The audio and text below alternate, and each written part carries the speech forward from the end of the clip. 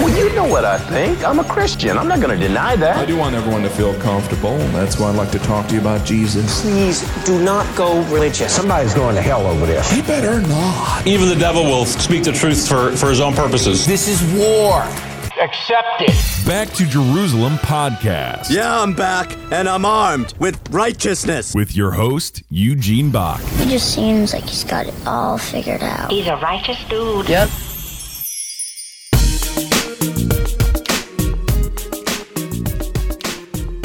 Hello and welcome to another Back to Jerusalem podcast. I'm Eugene Bach, your host for this time, and I'm coming to you live on delay from somewhere within the borders of Sweden. And I am going to be talking about something that I started to talk about a little bit yesterday when we did our worldwide prayer cast. If you haven't seen that, I have a link of it on my Facebook page where we brought together amazing leaders from around the world that are focused on completing the Great Commission. I was really happy to be able to share some space with individuals like Heidi Baker, who I've worked with in the past, and it was great that she was on there. She was contributing to this worldwide prayer focus for completing the Great Commission. In addition to that, there was another guy on there. He's one of my heroes. He's just an amazing guy. If you haven't heard of him, his name is David Eubanks, and he leads a group called the Free Burma Rangers. And this group is awesome. I first heard about them when I first started working in northern Thailand in the early 2000s. And David Eubank, the founder of Free Burma Rangers, is from the U.S. Army. He was a ranger. He was in special forces. And when he got out, he ended up going through seminary and given his life. He and his family now live on the mission field. And what they did is they started to focus on taking the gospel to the Karen people in the northern part of Thailand, as well as providing them aid. Now, I don't want to get too deep into this just because my knowledge is not that acute on the whole situation with Burma. We work in Burma. I've been there quite a bit. I was there when they refused to allow foreigners to use cash. You had to buy chits, and it's a really complicated situation. But one way that you can actually learn more about the situation with the Free Burma Rangers is by watching Rambo. It's one of my favorite. I'm sorry.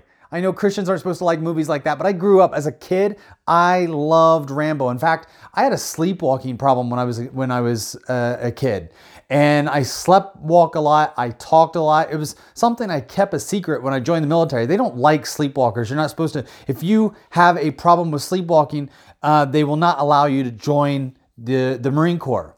And one of the main reasons why they don't want you, just getting up and grabbing weapons and shooting. I didn't really have any incidents when I got older, but I used to do a lot of sleepwalking when I was a kid. True story.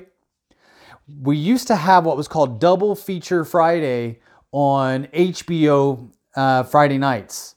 And I loved Sylvester. He was like, all the Sylvester Stallone movies were like the best ever for me. That when I was a kid, those were my favorite. Cobra, Rocky, Rambo, anything that had Sylvester Stallone, I really loved those movies. And I was into the 1980s shoot 'em up, bang 'em up, blow 'em up movies. So of course, Arnold Schwarzenegger and Sylvester Stallone. My wife absolutely hates Sylvester Stallone, but I was watching Double Feature Friday, and they had Cobra and Rambo on one night. And during the summertime, because my room was upstairs and we didn't have air conditioning, and so my parents also had their room upstairs, and they had a fan. They had a couple fans, and they kept them in their room. So on really hot summer nights, I would go and sleep on the floor in their room. And what my parents would do is they would keep a fan in their window to kind of bring in the night air into their room. And so we only had a couple fans. And so all of us kids, there were 4 kids. I have 3 younger sisters. And so we'd all sleep on my parents' floor when it got really hot upstairs. We didn't have any bedrooms downstairs. And my parents remember that one night, right after I'd watched the Double Feature Friday night with Cobra and Rambo. So it was Rambo. I think it was like First Blood. And I think I was maybe 10 or 11. And during that time, anytime you would go to a street fair, you could buy a survival knife. And the survival knife was basically based on Rambo's knife. These are really cheap, crappy, made in Taiwan knives. If you put them into anything and moved it back and forth, you'd bend the blade, break off the handle. They were really cheaply made, but they were super cool. They had like this edge at the top that was made for like cutting fences, but it didn't really do anything. It was also like a saw, so you could take the knife and turn it upside down and saw through small little branches or whatever. So that was really cool.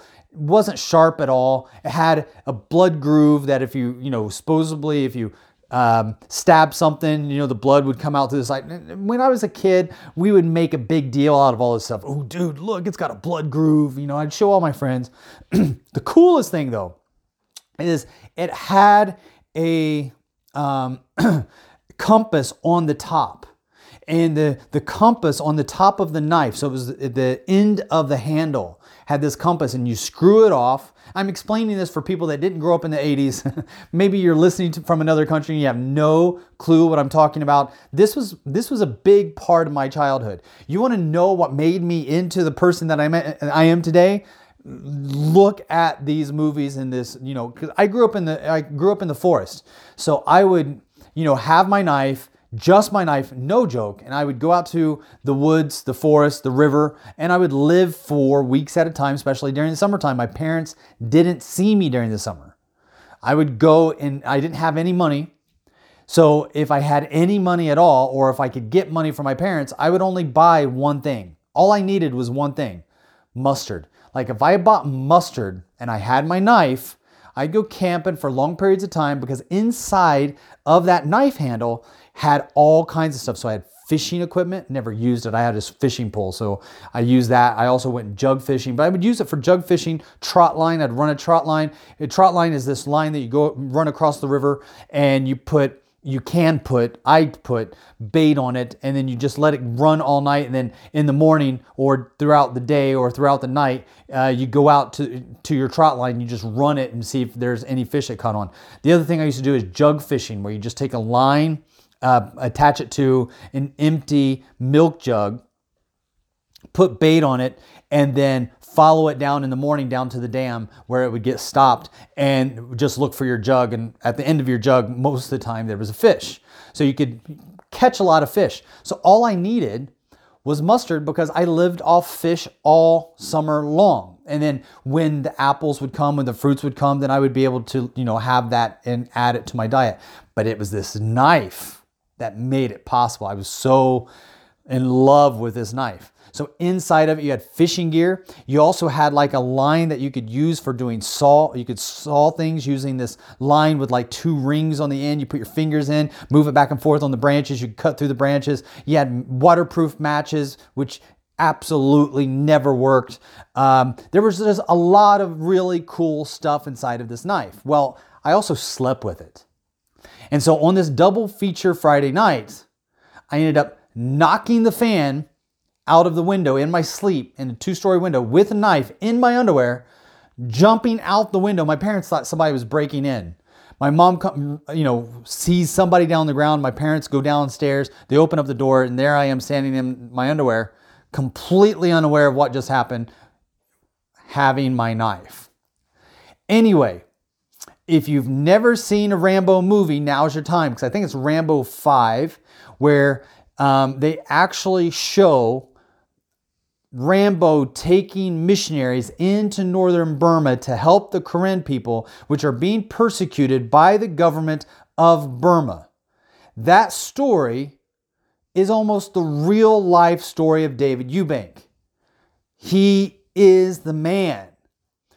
He takes armed patrols of former Rangers, Marines, Special Forces, and then they go in and provide medical aid, dental equipment. They bring in doctors, nurses, dentists, and they provide support for the Karen people. I think it's absolutely awesome. They did the same thing in Iraq. He was going in, gunfire, carrying out, he's got this picture of him carrying a kid that, just been shot. He is an amazing, there's this movie about his life called Free Burma Rangers. I haven't seen it yet, really want to see it. they played it for free on Friday night, but I wasn't able to watch it because it's 9 a.m. and we're like, 6 hours, or 9 p.m. So it had been 3 a.m. my time. Are you kidding me? I'm in bed by 8:30. That's how my adventurous life of going from jumping out a window with, a Rambo knife in my hand, I ended up growing up to being an adult that's in bed by 8:30. No double feature Friday nights for me for HBO. Anyway, an amazing time. Absolutely loved doing that prayer cast together with my friends. But when I was on the prayer cast, or when I introduced the prayer cast, I did it on a Facebook Live video, just very short, and I asked people to pray. And I also shared something that I thought was really important. And I think that I was thinking that I wanted to make a podcast just to give you guys an update about what's going on. Because if you have taken your eyes off of China, you're making a huge mistake, because something big is happening.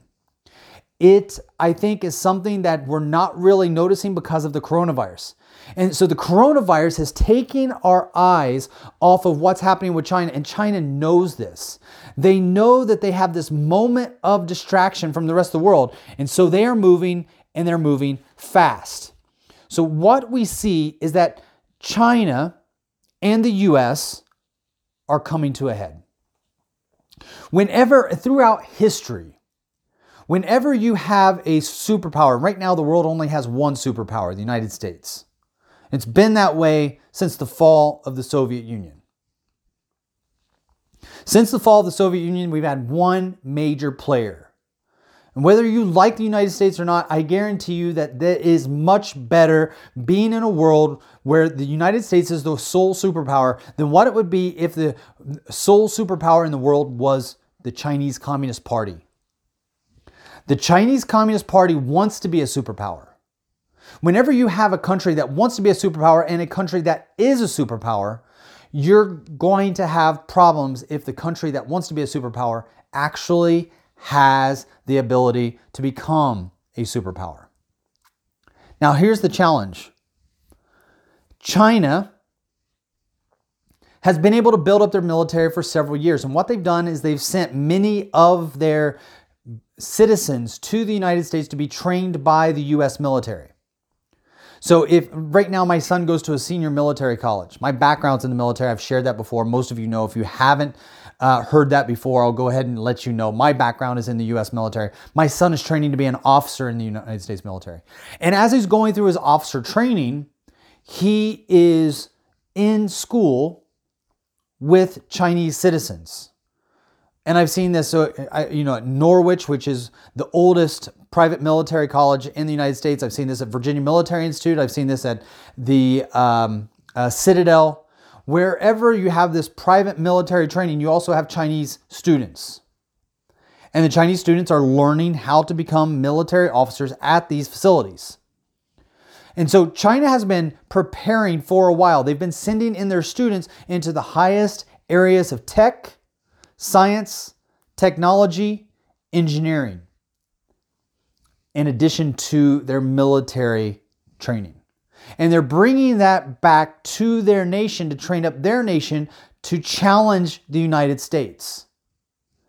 And so what we have seen is that, okay, China wants to challenge the United States, blah, blah, blah, doesn't really matter, right? Well, now China's actually on a collision course with the United States, and it does matter.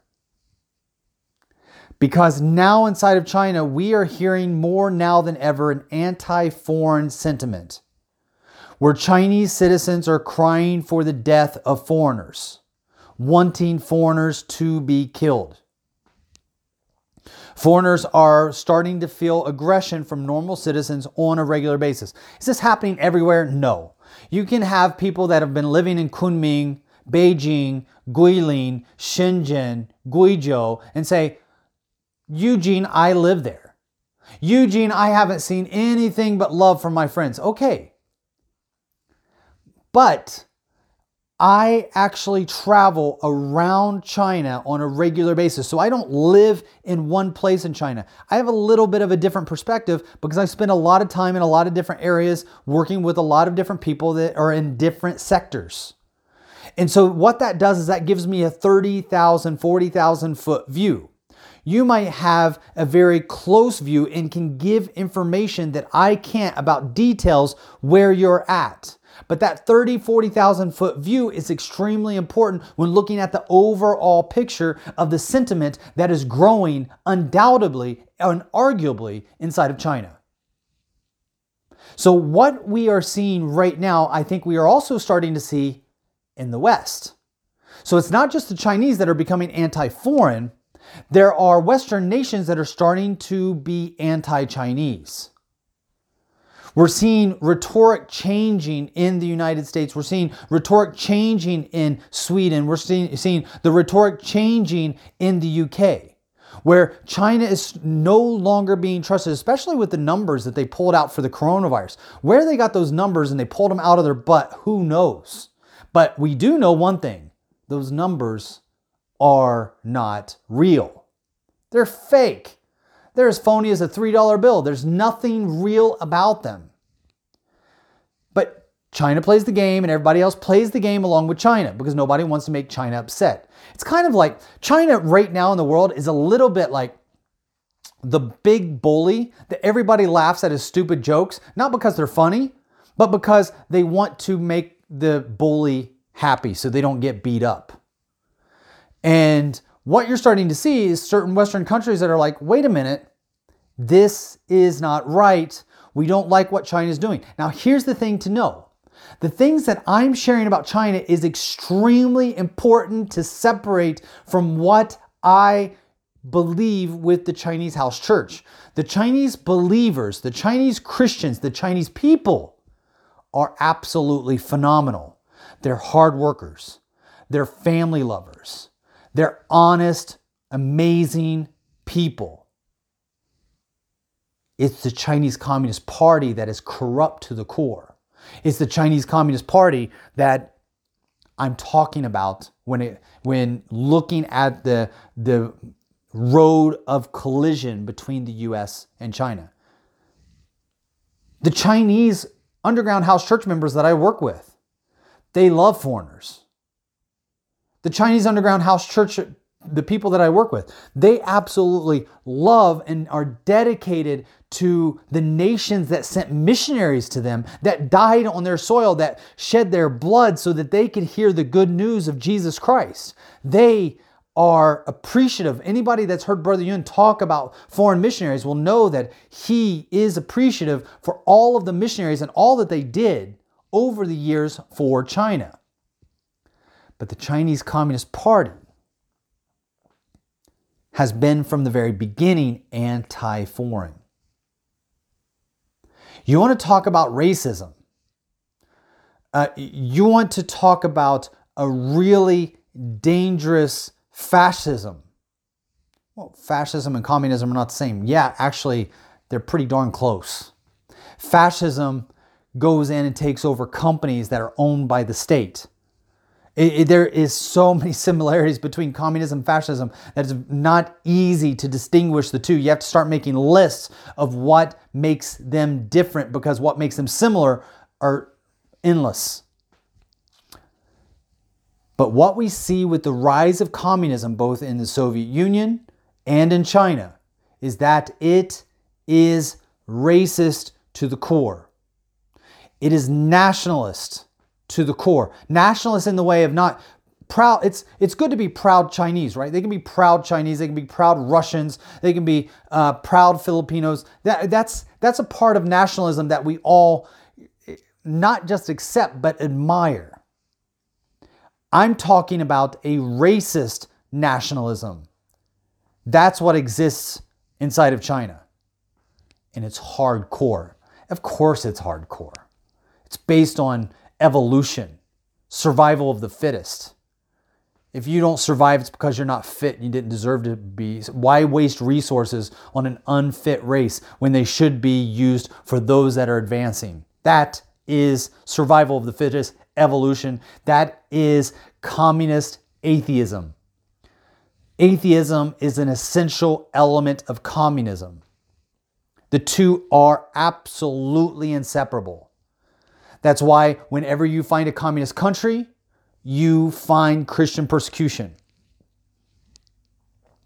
But what we have been seeing during this coronavirus, and why I think a lot of news outlets are missing, because most nations right now are focused, laser focused on stopping this pandemic from taking over their country, destroying their economy, and killing their people. But one nation is not as focused on stopping the virus. One nation, China, has been using this time as a distraction to move their military in the greatest, the biggest, the most important shipping waterways in all of Asia, in the South China Sea. And what we have seen is that China has been making extraordinary claims on areas that have been in dispute for a while, but now China's moving in their military to actually seize the opportunity to take over these islands. Now, if they go unchallenged, there's going to be big disruptions around the world and a very big problem, because these shipping lanes that are in the South China Sea that are closer to other countries than they are to China, but China claims that they belong to them. You're talking about $5 trillion of all shipping. You're talking about 1/3 of the world's shipping. Now think about this. 1/3 of all shipping containers in the world go through this passageway in the South China Sea and have for generations. But now China is making military claims. And when they make military claims, what they are doing is they are claiming authority over all resources, including transportation. Their big focus is oil. Their big focus is to move in and take over the oil so that they can extract the oil and use it for themselves. Their other focus is to restrict the waterway for all international shipping, especially as it pertains to the United States military that have been using those waterways for years. Those waterways come way too close to China for China to feel comfortable for the U.S. military to use them freely. So what they have done is they've been trying to lay claim to these areas. And what we have found is that China has these areas. So let me try to, you're listening to a podcast, so let me try to lay it out for you a little bit, okay? If you look at the South China Morning Sea, I'm thinking of the South China Morning Post. If you look at the South China Sea, what you find is that you have these Asian islands that kind of make up the bulk of the area. So when you look at the South China Sea, to the east, you have the islands of Japan, and Japan, which is kind of this big island, really. So Japan is really this big island kind of on the eastern border of the South China Sea.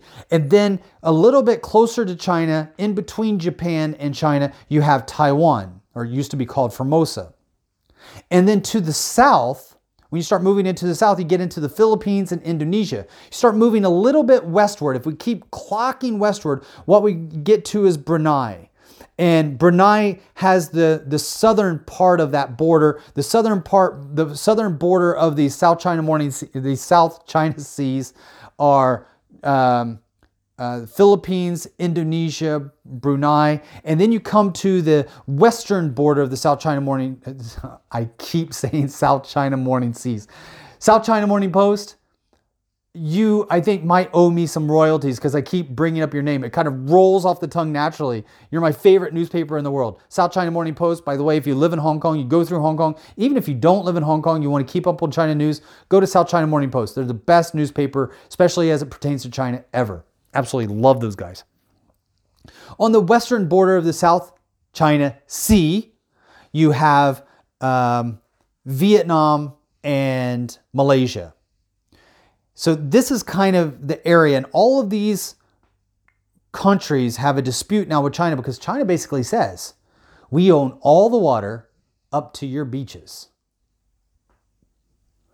And we're talking about nations that are several hundred miles away from China. So China is saying that we own several hundred miles of ocean, our land. But see, if you look at China ending at their sea, then a few hundred miles away from the border of China, you have open waters, international waters, which is everybody's free to roam. But if there is land masses in those waters, then China can say the water between that landmass and our beach is a continuation of our beach. If I have an island that is out in the ocean, you can't drive your boat and say it's international free waters if you're separating us from our island. You're coming in between our nation and our islands.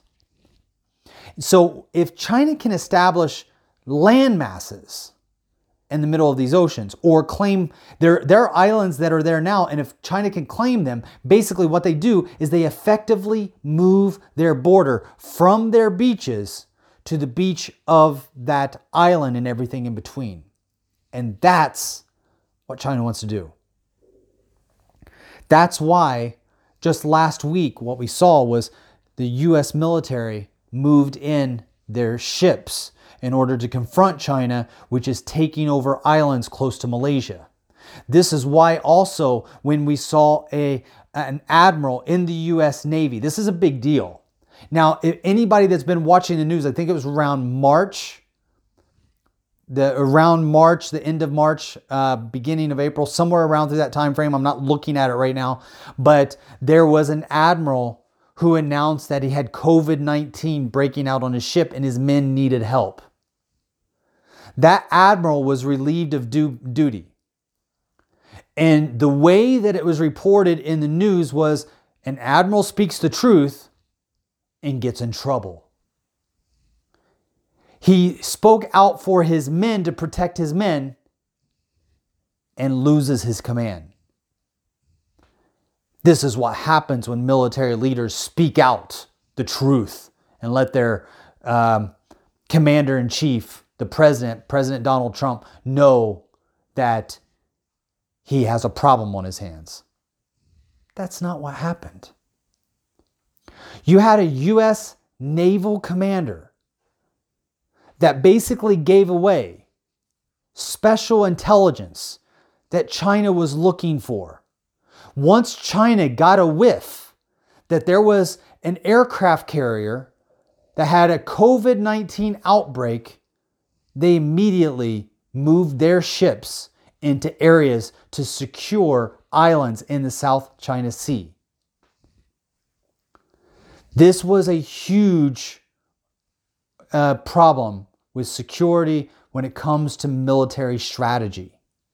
Because this wasn't just, everybody looks at this as you need to look out for the men on the ship, of course. But this is also top security information because the enemy is looking for weak points. And if they can find an entire aircraft carrier that is infected with the coronavirus, they know that that aircraft carrier is out of commission and they can move without that aircraft carrier being able to respond. When they know that, then they know that they have an advantage. This was a military problem for the United States. So what happened was China has moved in. And China's been doing this for a while. China has been disputing the Diaoyu Islands for a while with Japan. These are islands that are about 150 miles northeast of Taiwan. These are in Taiwanese waters. But China claims Taiwan, so they say that those islands belong to them. Now, if they can get access to those islands, that means that they're now, Taiwan is in between their islands and their country. And it makes a much better argument for them when they say that Taiwan belongs to them.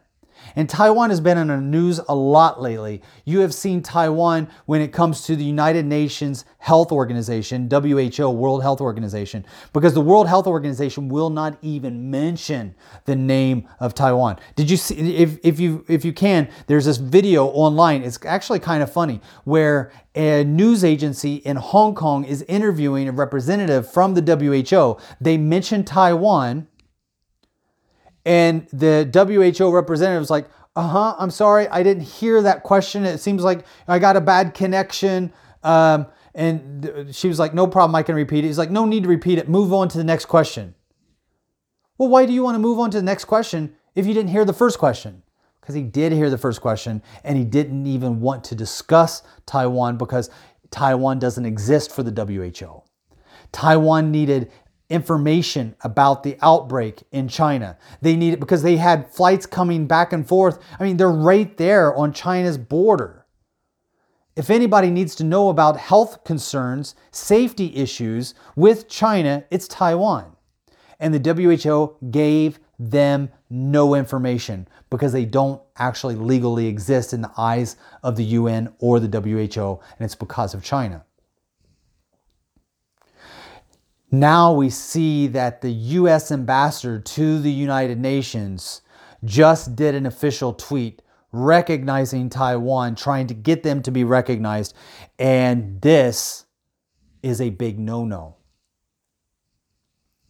The US hasn't really done this before, and China's ticked. So this shows that there is these two great giants that are moving towards each other right now in a serious way. On top of that, China just built in 2013, because there was no real opposition from the United States. The United States had basically given over to China the status that, yeah, you're going to be the world's next superpower. We need to just accept it. That was the previous administration of the United States' stance on China. That, yeah, you know what? We're just going to welcome you into the community of being a world power.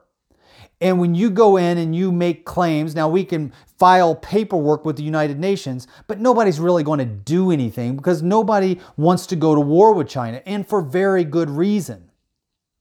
So what China did is they built artificial islands in the South China Sea, 7 of them.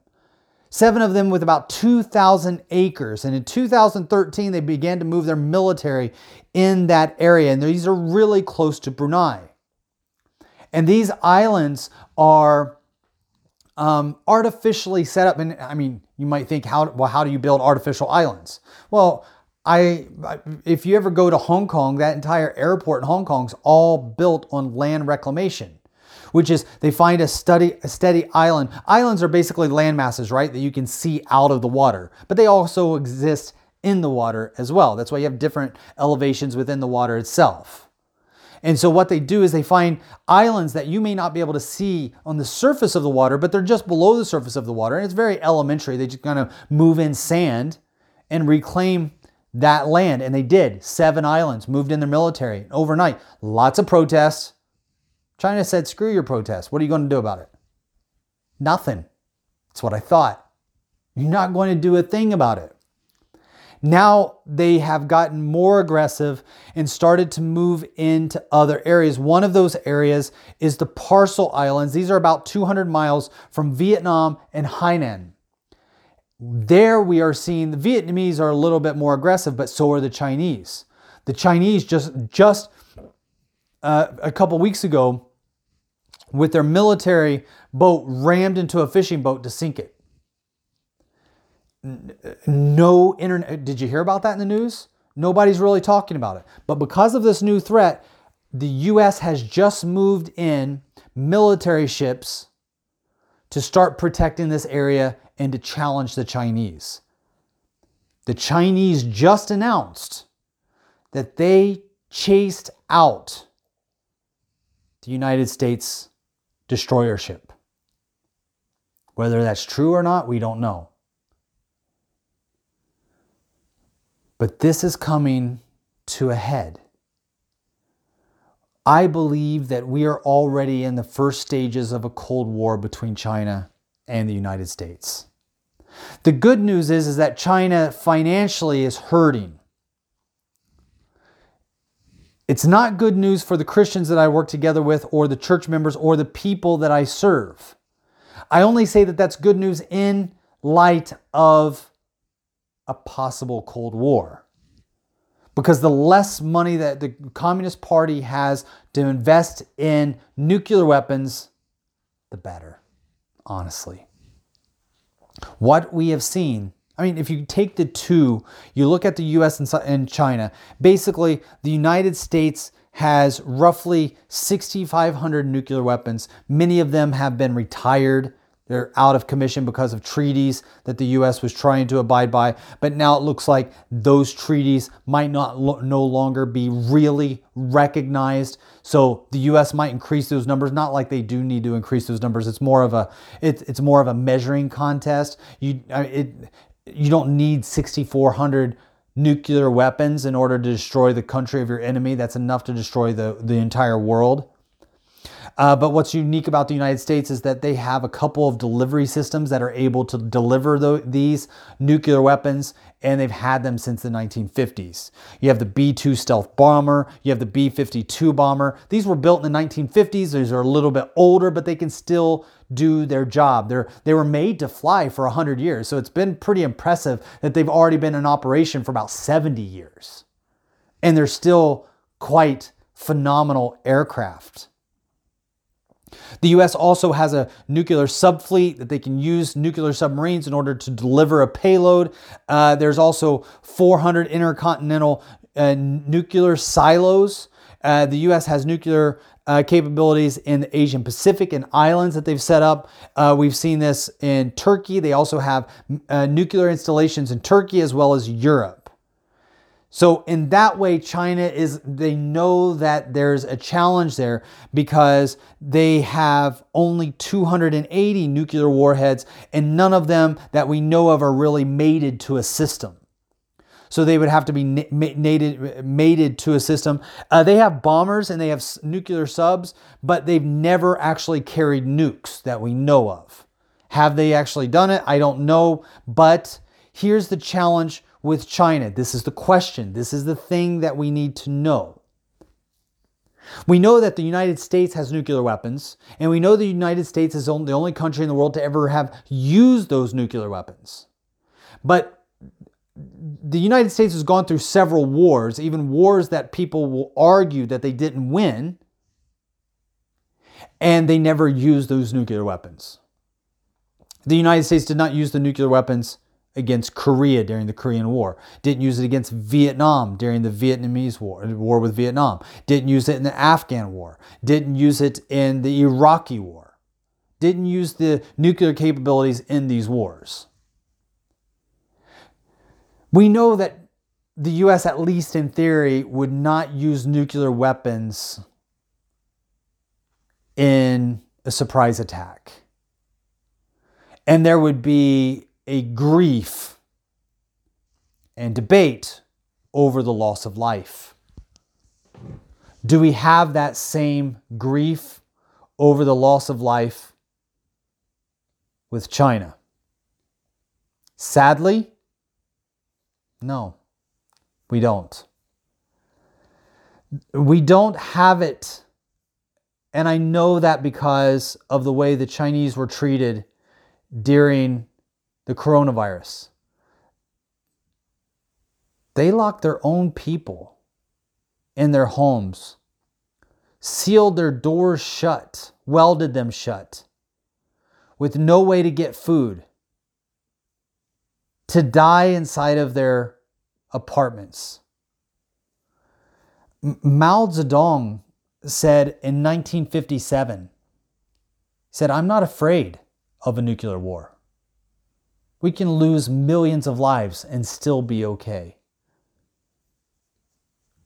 So there is a completely different feeling about the value of human life with the Communist Party. Always has been. One of the things that we see when it comes to China is that I don't think they would lose sleep over even killing not just other people, but their own citizens. I love China. I love the Chinese. I've been working there for years, but I've also, over the years, been able to understand a little bit about the value of human life with the Chinese policy or with the Chinese party. the Chinese Party does not have an innate feeling of loss when people die. Excuse me, I had to sneeze. I got the communist cough. When we look at a possible war between China and the United States, I believe that it is a part of a spirit that comes from the enemy that wants to keep the Great Commission from going forward. The enemy has tried to use the government to persecute the church, to stop the church. It hasn't worked. The enemy has used the Chinese government to burn and destroy the materials used to teach God's word. It didn't work and hasn't worked. Today, the Chinese government is being used to again tear down buildings, punish not just Christians, but anybody that would help Christians or work with Christians, rent property to Christians. But it hasn't worked. With this pandemic that has broken out around the world, I think one of the things that we have seen is that China does not value human life. And the enemy has used this pandemic as a way, I believe, to stop the gospel from spreading. And the Chinese house church has been so powerfully used by God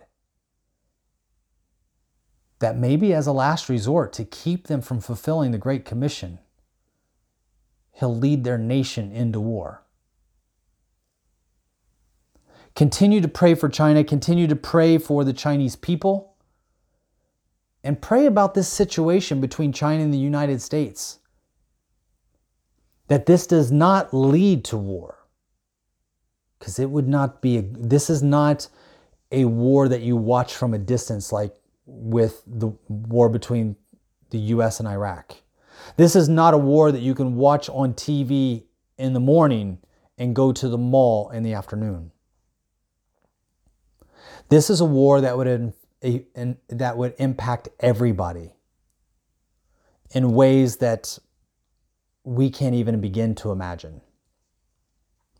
Now, am I saying we're going to go to war? No. I'm just saying that I can see some very disturbing trends that we need to pray for as believers, as Christians, for those of us that are focused on completing the Great Commission. This war, or a war like this battle, is a distraction.